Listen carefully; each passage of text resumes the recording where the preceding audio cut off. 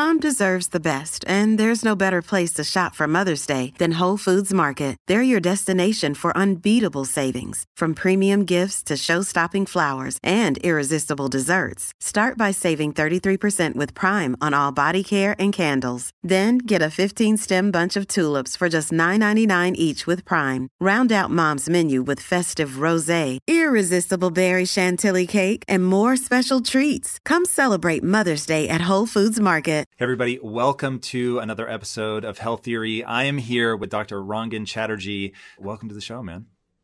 Thanks for having me, Tom. Thanks so much. Dude, it is good to have you. And right now, I think this is a pretty interesting time to be talking about your book, which the U.S. title anyway is Feel Good in 5.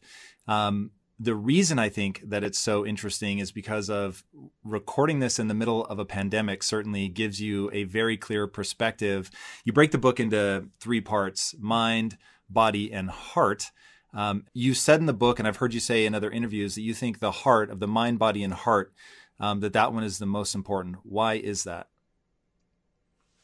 Yeah, look, the third and final section of the book is about hearts. And when I say heart, let me be really clear what I mean by that. So when medical doctors talk about hearts, they're typically talking about the heart as a physical muscle that pumps blood and oxygen around your body. That's certainly what I was taught in medical school.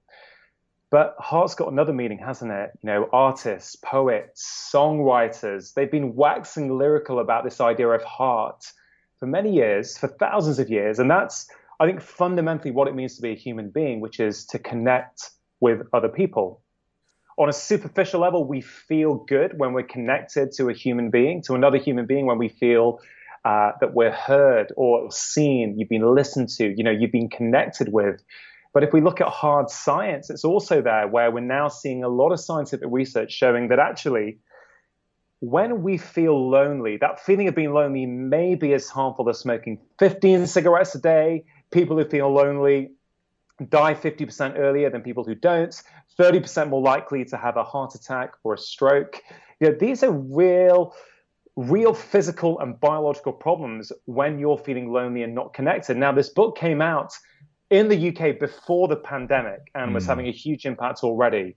But as you said at the top of this conversation, in many ways, it has a heightened relevance in lockdown times, in pandemic times, where, this connection that we would usually get, let's say at the local cafe, at the Starbucks or whatever, when we're just, passing by, having a chat with a barista, or at work or in a yoga class or at the gym, those things have been taken away from us. In different countries, in differing amounts, I accept that.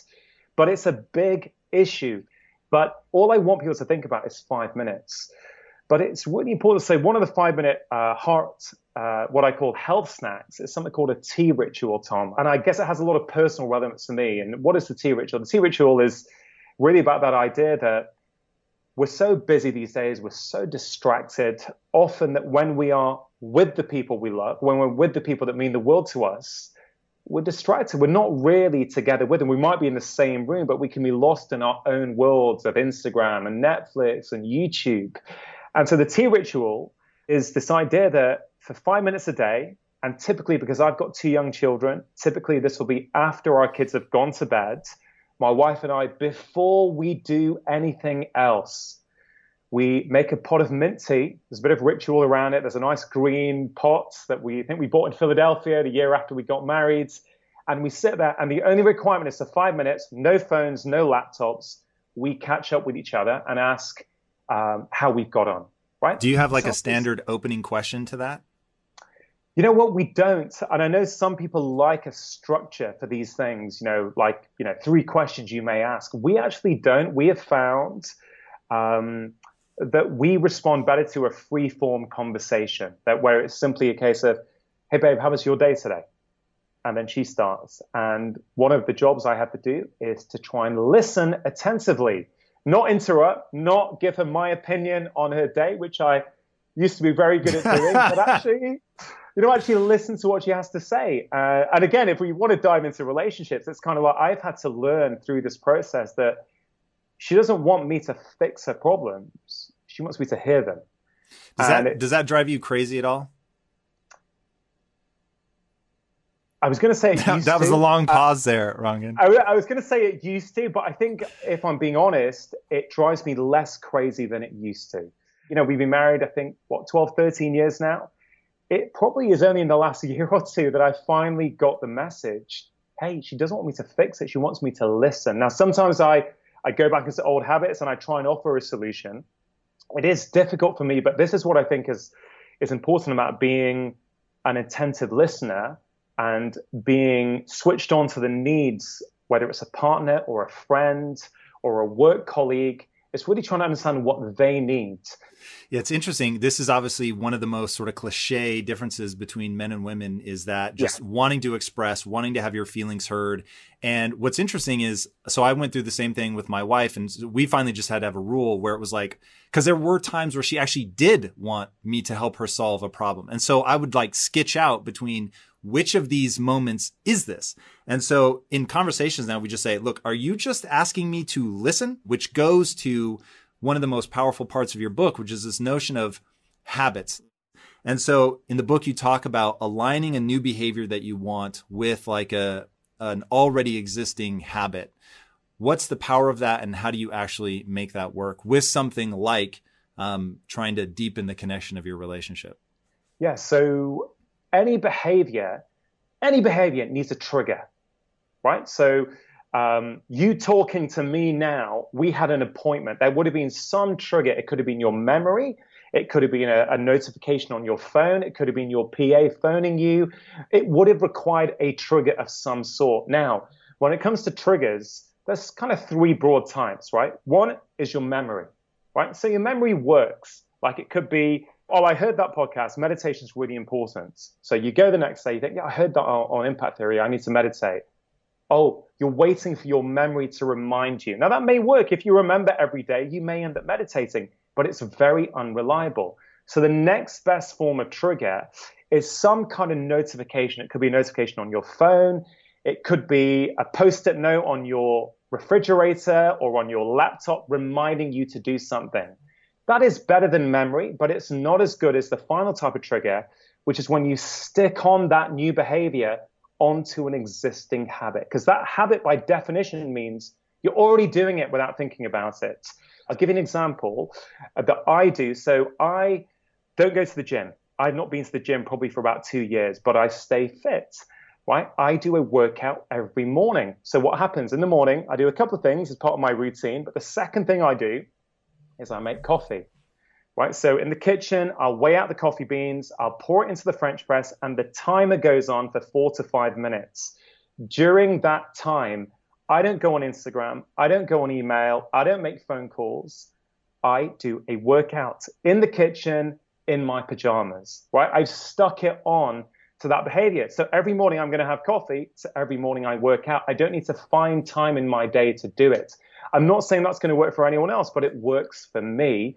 And that's what people have to do. They have to find what are those existing habits in their life that they can stick on new behaviors to. So if we apply that to something like a tea ritual, okay, so I know that my wife and I, we know that our relationship is better when we commit to that tea ritual every day. And actually, during COVID, in the first few weeks of lockdown, we actually stopped doing it. Our whole patterning had gone, our rhythm had gone. And we noticed a subsequent decline in the intimacy and the quality of our relationship. So again, I wouldn't call that failure. I call that education. It's not, every time you stop doing something and you're in tune with the impact, it's like, you know what? When we do those 5 minutes a day, actually our relationship is much better. We feel closer. We feel connected. And why is 5 minutes important, right? The 5 minutes, it's not a gimmick, right? But the 5 minutes is the commitment we make to each other. So why 5 minutes is so powerful is that it's small enough that even the busiest person feels that I can fit that into my day. It's only 5 minutes, but it's long enough that it's going to have an impact, right? So it sounds too easy, too simple. So on some days, we're still chatting 40 minutes later. Some days it's 5 minutes. Some days it's a real quick check-in. Hey, babe, how was your day? Yeah, you know what? I'm busy. It was okay. I'm a bit stressed out. I do actually have some emails to get done tonight. I'd love to, but I'm feeling really stressed. And then I'll say, hey, cool. You know what? I'm feeling good at the moment. I get it that that's on your mind. So at the end of 5 minutes, it's like, yeah, she goes off and does her emails.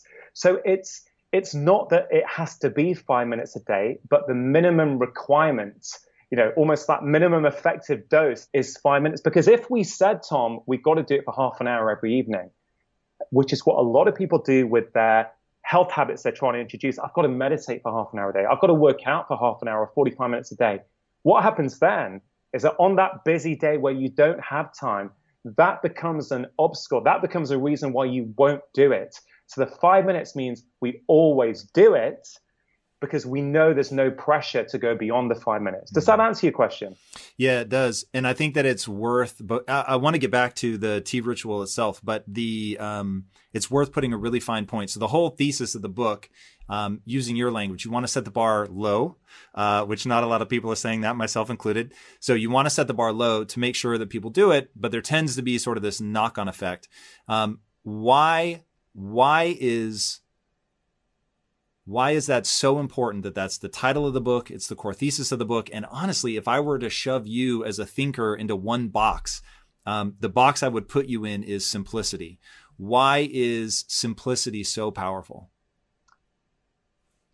Simplicity is everything, right? It is the essence of actually being able to communicate with people, getting people to do the things that you are hopefully inspiring them, empowering them to do.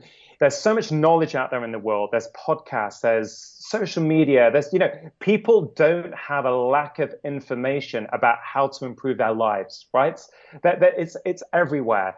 But why do so many people struggle? Knowledge is not enough to lead to action, right? It's not enough. Inspiration is not enough. There has to be a structure. There has to be a system. You have to understand how to create new behaviors. And so the challenge I set myself was, how simple can you make this, right? Let's say in my first 2 books, if I had an idea to work up, maybe it would take 11 or 12 pages to work up that idea. In this book, I challenge myself, can you do the same thing in 2 pages? What is the absolute essence of what you're trying to say? And I've been practicing as an MD now, Tom, for almost 20 years, right? And I have seen, by and large, what works and what doesn't work. Now, of course, I know that some people can make overnight change. They can completely transform their lives. But typically, there has to be a big pain point. There has to have been really bad health issues, bad depression, bad anxiety, chronic pain, low energy, or there has to have been some sort of significant life issue, a bereavement, a divorce, losing their job, right? Sure, people can often turn their lives around overnight when something that big happens. But for the rest of us who don't have that big pain point, what I see over and over again is people trying to make change. They think motivation is going to be enough. The motivation carries them through for 1 week, for 2 weeks, for 3 weeks. Then when the motivation goes down, health plan goes down as well. 42-year-old chap I saw in my practice a few years ago, maybe 6 or 7 years ago, right? This is a classic case which probably illustrates this. 42-year-old chap, a little bit overweight, a little bit of a low mood, and struggling with energy. Okay, come to see me, we have a chat. It's very clear to me that his lifestyle, by and large, is contributing to the way that he's feeling. So we went through a number of options. And the one that lit his eyes up, that he was like, yeah, I want it, was strength training. He said, Doc, yeah, strength training. What strength training is going to help my mood? It's going to help me lose weight. It's going to help my physique. I used to do it as a teenager. I've not done it in years. I want to do it. I said, okay, great. He says to me, so what should I do, Doc? 40 minutes, 3 times a week?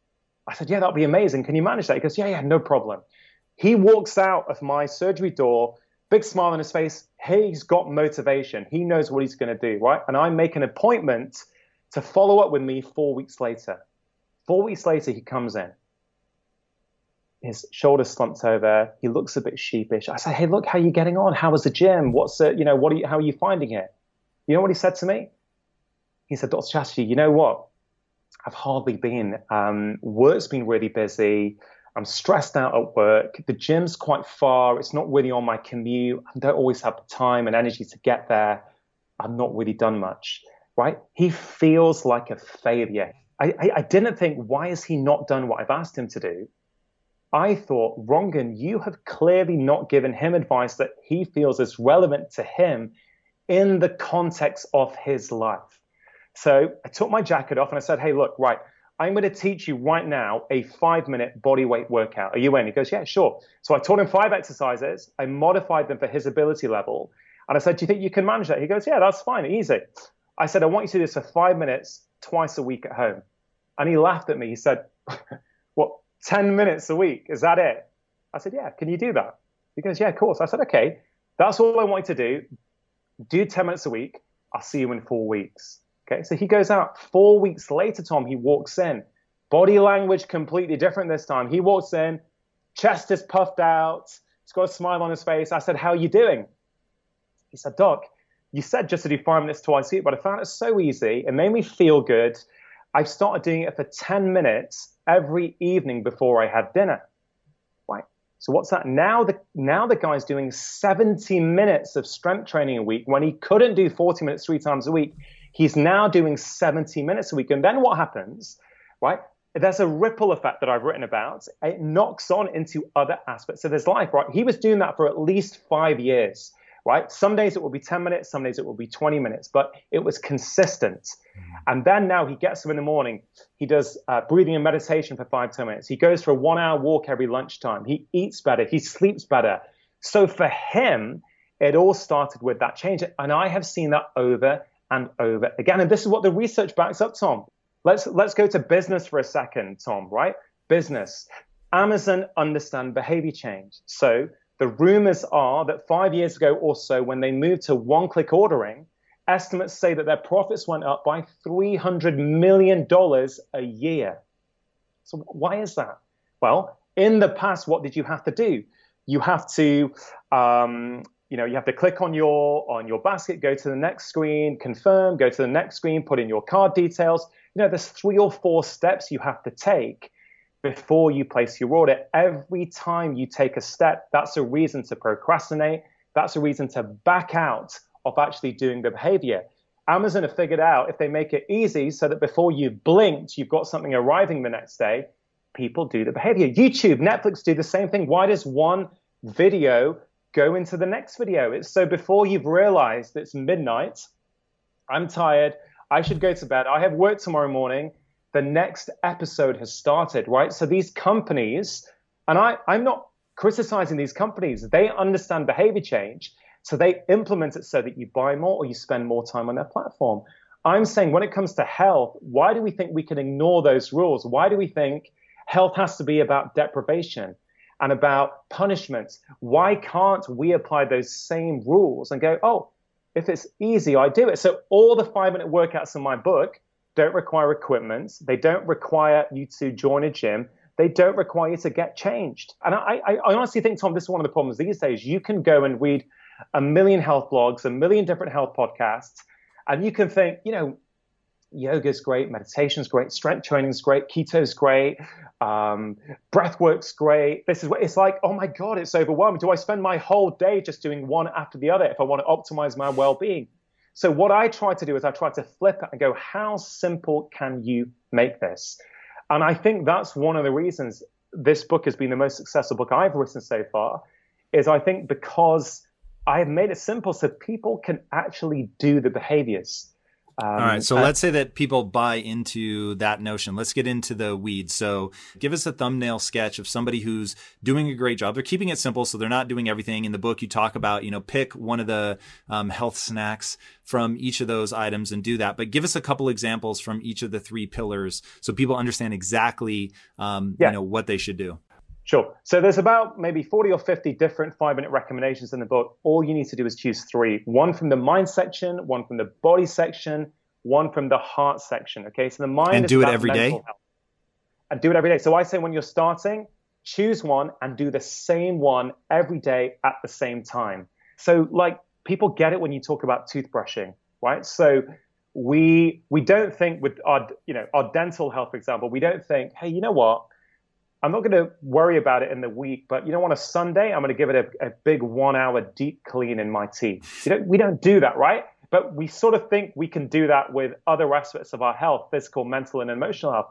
And I'm saying, no, the reason 4 minutes a day on your dental health looks after your teeth over time is because A, it becomes a habit, and it's a small thing done regularly that adds up. We just don't think about good habits in the same way as bad habits. So Tom, framework is mind, body, heart. Mind is mental health. Body is moving your body for your physical health. And heart is the whole connection piece. So in mind, there are 5-minute breath exercises, breathing exercises. So one is a Zen practice called breath counting. That I was doing this for a good few months, and I really found it not only helped me feel less stressed, but it helped my focus and concentration in the day. And it's really simple. You just sit down, you shut your eyes, you breathe in. On the out breath, you count 1 in your head. Breathe in again. On the out breath, you count 2. And you do that up to 5. When you get to 5, you just start again at 1 and go to 5. Now, here's the thing, Tom. Once I did it, I ended up at 30 before I'd even realized that my mind had wandered. So what it does, it trains concentration, attention, and focus. So that's one. There's also journaling exercises. So I really feel that journaling is one of the most powerful things we can do, especially first thing in the morning. Often we've got anxieties and worries whirring around our brains, and we do nothing to process them. So that then impacts the interactions we have in the day. It impacts how stressed we feel. It impacts the decisions we make. But 5 minutes of journaling first thing in the morning. And how do people journal? Like what do they do? Stream of consciousness, make a list? Well, I give people 2 options. One is a free form one where I say literally write down anything that comes into your mind. Anything. For 5 minutes, just write anything. Even if it feels like complete garbage, unrelated thoughts. This is not a book manuscript. This is not a letter to your boss. This is just you're trying to clear out the junk in your brain. Now, it's really interesting to me. I've done this with patients, but when the book came out in the UK in January, I got so many messages on Instagram a few weeks later from people saying, Rangan, it's really interesting. I didn't realize I was anxious about things, but when I started to do this, 4 or 5 things each day started to come out in my writings that I was really worried about. So this is how good we are as humans about burying into our subconscious, things we're worried about. One option for journaling, and I've called it downloading in the book. It's like a brain dump, a morning download. It's freeform. The other option is an exercise I've created called the 5-step release. This is brilliant for people who've got anxiety. And you literally have these 5 questions to answer. And frankly, it takes 2 or 3 minutes. It doesn't even take 5 minutes. You answer these 5 questions. What is one thing I'm worried about today? Okay, so you write that down. What's one thing I can do to prepare about it? And number 3, what's one reason it won't be as bad? It probably won't be as bad as I think it's going to be. 4, what's one reason I know I can probably handle it? And 5, what's one upside of the situation? Simple exercise, very easy to do, but very effective. This, and I guarantee that for the vast majority of people, they will feel better. They will feel less anxious, less stressed, because it's these small things done consistently that add up. So I've given you a breathwork example in mind. I've given you a couple of journaling examples in mind. There's 5 minutes of flow. So I know you've spoken about flow state on many of your shows before.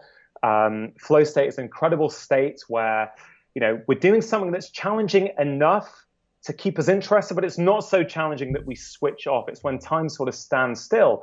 And that could be anything. It could be playing your piano, guitar. It could be playing chess. It could be doing a puzzle. 42-year-old lady I saw, migraines. She's got 3 kids. Husband's got a busy job. I felt stress was driving her migraines a lot. And she said, I don't have time for this stuff. She tried yoga. She tried meditation. I said, Doc, I'm busy. I don't have time for this stuff. It turns out she loved coloring books. Super easy to do if you do it. It's like all these things. They're great if you actually go and do it. So she was struggling, right? So I said to her, what do you do in the morning? She said, I have a cup of tea. The kids are causing mayhem and chaos, but I will go and make a cup of tea. I said, perfect. That is a habit that we can stick this onto. I said, do you need a notification in your phone to remind you to have a cup of tea? She said, of course not. No, I have a morning cup of tea. I said, okay, perfect. So what I want you to do before you go to bed in the evening, I want you to make sure you've got a coloring book and your crayons next to your kettle. And it sounds so simple. It sounds like we are children. But you know what? When you make something easy to do, people do it. So she comes down, she puts on the kettle, she sees her coloring book and the crayons there. If something is missing, If the coloring book is upstairs, if her kids have taken the crayons in another room, she may not do the behavior. It's like, oh, I need to go upstairs. I need to get that. I'll forget it. I haven't got time today. No, she started doing it. Within about a week, her migraines had gone down by about 50%. She was still getting them. They were just a lot better. 3 to 4 weeks later, she was hardly getting them, apart from on really stressful days. Now, it doesn't always happen that easily and that quickly, Tom. But I use that example because it was so powerful. Again, people may be skeptical listening. 5 minutes, what difference will it really make? Well, that lady sorted out her migraines. The patient I told you about at the start, that helped him lose weight, improve his mood, get more energy. These 5-minute interventions do work, because if 5 minutes didn't work, then why are we wasting our time brushing our teeth for 4 minutes a day? Right? Yeah, I think your example of how people can buy into it with bad habits, like, oh, if I smash myself in the hand with a hammer for 5 minutes, I know that it would be problematic. This is, one of my core theses is that people don't recognize they're having a biological experience. And so getting a coloring book and doing something that is essentially meditative, right? You're finding a way where you're totally absorbed in something, and thusly your mind can't allocate resources to worrying about a problem. The thoughts that you think are obviously going to color your emotions, no pun intended. And so if your mind is worrying, to use your word, around these negative thoughts, then your emotions are going to be negative. But if, on the other hand, you're coloring, you slide into neutral. And so if you're in a mental situation where you're never clicking into neutral and you're always worrying around these negative ideas, you're never actually getting out of those negative emotions. And it can be very simple. A coloring book, watching a comedy, forcing yourself to laugh out loud. I mean, whatever that thing is, but doing something that shifts what zone your brain is in can be extraordinarily powerful. So yeah, that makes a lot of sense to me. And look, we made it simple. Now, again, simplicity is important, because otherwise, Tom, people will go, okay, I get it, right? I need to get into that zone.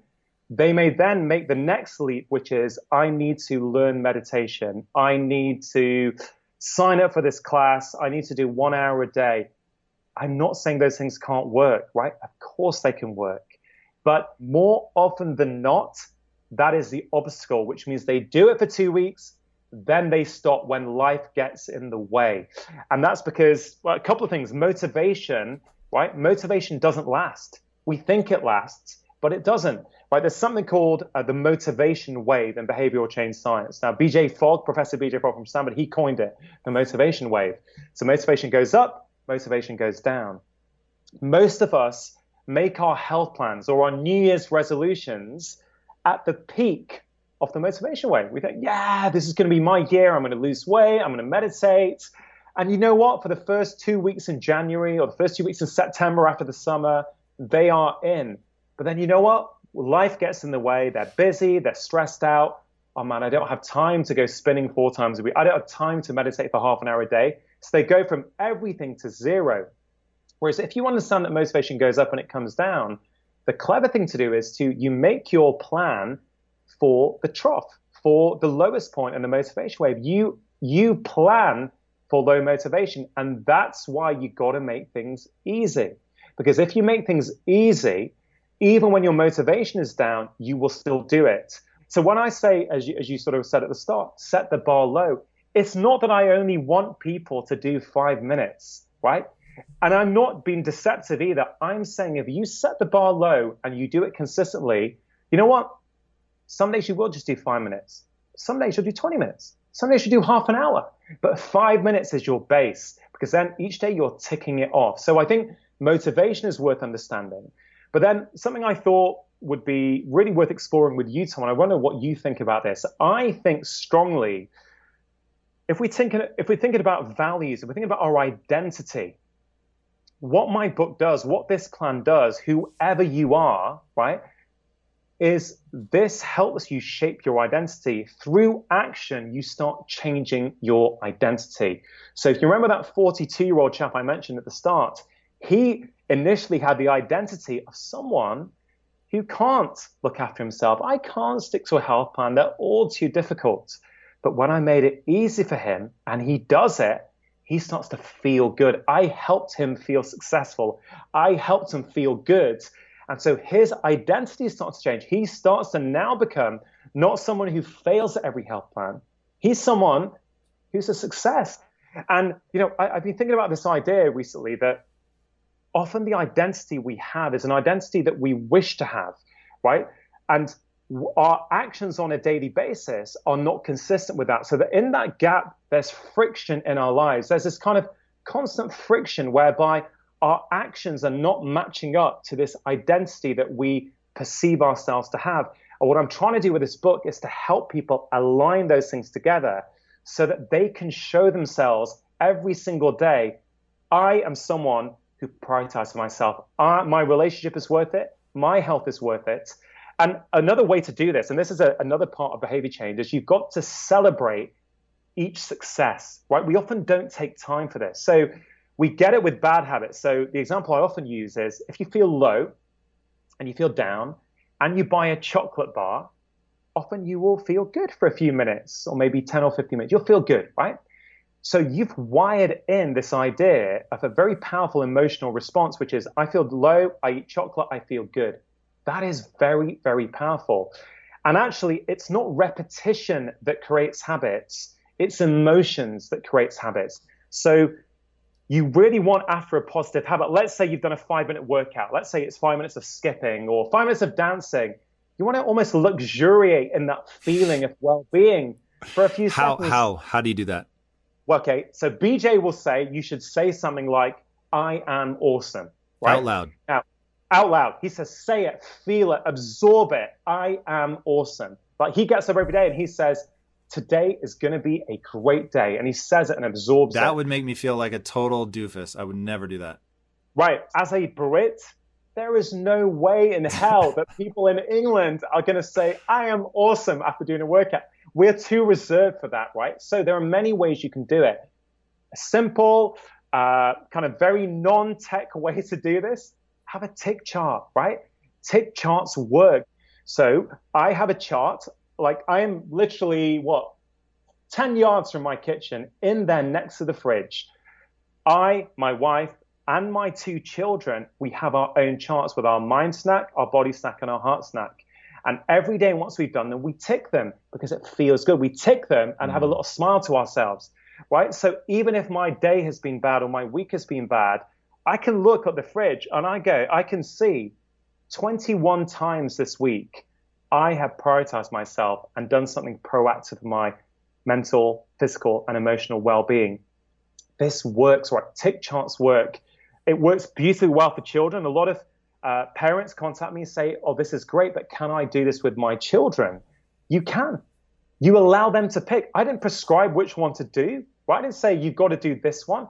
Hey, look, pick the ones that you want to do, and then you're going to do them, right? So it sounds. I love that, but we still have 2 more to go here, and I don't want to run out of time. So we got Mind, we rocked that, we know how to celebrate it. I'm with it. Now we want to go body or heart next. Okay, let's go body, right? Body, we all know, movement is important. Working out our body, super important. But why do so many of us struggle to do that? Like the patient I mentioned, he couldn't get to the gym. You got to make it easy. So there are, I don't know how many, maybe 10 different 5-minute workouts. There's strength workouts, there's interval workouts, there's skipping workouts, there's yoga flows, there's whatever you want. But as I say, all of them, you don't need to buy equipment. You don't need to join a gym. You don't need to get changed. Talk to me about the Classic 5. The Classic 5 is one of my favorite ones, right? I think it's the 5 most high impact body weight exercises that you can do. And that's the key, right? Body weight. But you can easily bring in things that require equipment, but I discipline myself to say, Rangan, no equipment allowed, because equipment means it's an excuse for somebody not to do it. Oh, I don't have it, I'm not going to do it. It's simple, right? It's a press up. It's squats. It's lunges. It's reverse flies, which you can do with your arms, and the glute bridge. The bridge when you're lying and you sort of lift up your hips. Lying on your back.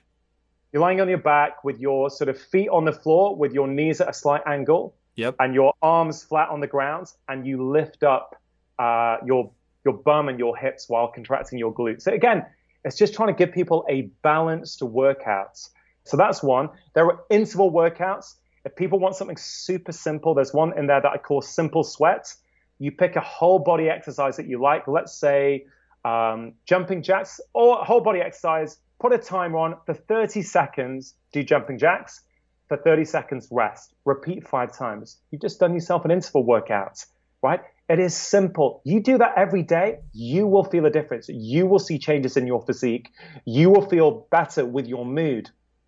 And again, I'm not here to tell people not to join gyms or not to work out more than that. Sure, do more. I often do more. But this is the base framework. I may go for a run these days. I may go for a long walk. I may do some pull-ups when I'm on my walk in the kids' play park. I may stop and do pull-ups and dips on the gym there. Right? I may do that. But I still don't, that's not a replacement for this. This becomes a part of my day. So even if I do that, I'm still doing my 5-minute body weight in the morning. You know, so now heart, I think, is going to be the most troubling for people, given the sort of remote nature of things. So we talked about the tea ceremony, taking 5 minutes to reconnect. What are some things that people can do if they're living alone? How can they tap into the heart stuff? Yeah. So connection, it's really interesting. Connection is not always to another human being. Connection can also be connection to yourself. Professor John Capiocho, who I think he unfortunately died last year, he is probably the guy who's researched the most on loneliness. So what is loneliness, right? Is human connection about being with somebody else physically? No, because you could be in the middle of Times Square and surrounded by, thousands of people back in the day when you could do that and still feel lonely. Connection is about a shared experience. So ironically, Tom, in this current pandemic, we're at a time where in many ways we've got a leg up in terms of connecting people because we're all in some way sharing a similar experience of the lives that we've lost, of the grief that we may be going through for what we're now missing out on. So you can connect. Let's say you're living by yourself. It is not the same as human connection. I know on our last conversation, I spoke about human touch and how important that is. And that is something many people are being starved of at the moment with dire consequences. But you could call a friend each day, right? You could, call a friend and go, hey, how was your day today? Lockdown is really bothering me now. 3 months I was okay, but now into the 4th and 5th month, I find it really hard. If your friend goes, yeah, me too, I'm really struggling, that is connection, right? You don't have to physically be with someone to connect.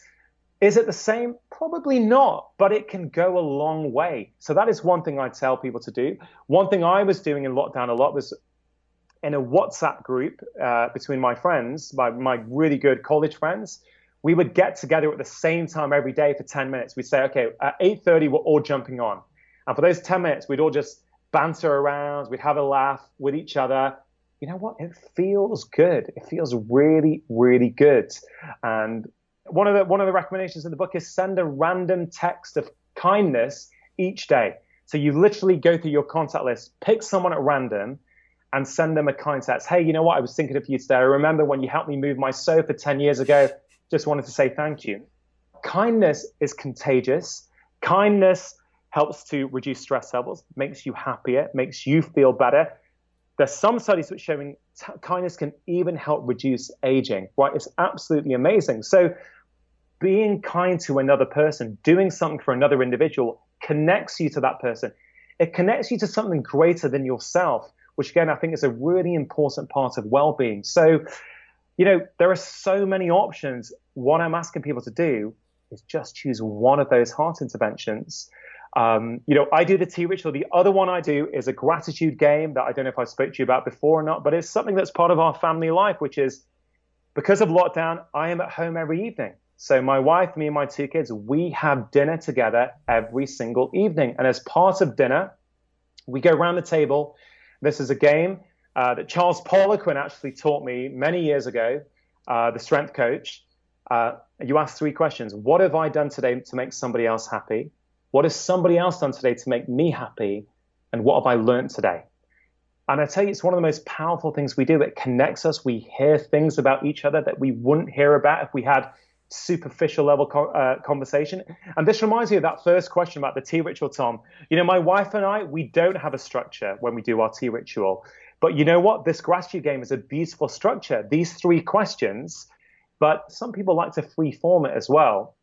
So Yeah, Tom, I just know, because I've seen it for 20 years, that this sort of plan works. I've seen it since the book came out.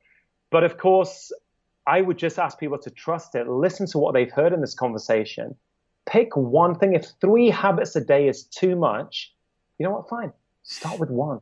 Start with one. You know, I kind of like this idea of a keystone habit. Like, what is that one keystone habit that when you do it, keeps everything else going online? And for me, it's very much my morning routine. On the days that I do my morning routine, if I start with breath work and meditation, you know what? It knocks onto everything else I do that day. But on those days where I miss it, I notice that it's just not quite the same. I'm not as productive. I'm not as calm. I'm not as grounded. So really the book is, and this approach is about how do you take action and how do you really change your identity as well as your health through taking these small steps each day. Woo, dude. That is the perfect place to wrap it up, man. I hope that people dive in and use the book, which, as you said, is all that really matters. So make sure you use it. Where can people find you, find the book, all that good stuff? Well, look, the book is available all over the place. You know, Amazon, in your bookstores. You can pick up Feel Better in 5 there. I have a weekly podcast called Feel Better, Live More. People want to hear more about this kind of stuff, audio and on YouTube. Our best social media platform is probably Instagram at Dr. Chatterjee. That's DrChatterjee. Love it. All right, guys, if you haven't already, be sure to subscribe. And until next time, my friends, be legendary. Take care. Hey, everybody. Thank you so much for listening. And if this content is delivering value to you, please go to iTunes, go to Stitcher, rate and review us. That helps us build this community. And that is what we are all about right now. Building this community as big as we can to help as many people as we can, deliver as much value as possible. And you guys rating and reviewing really helps with that. All right, guys, thank you again so much. And until next time, my friends, be legendary. Take care.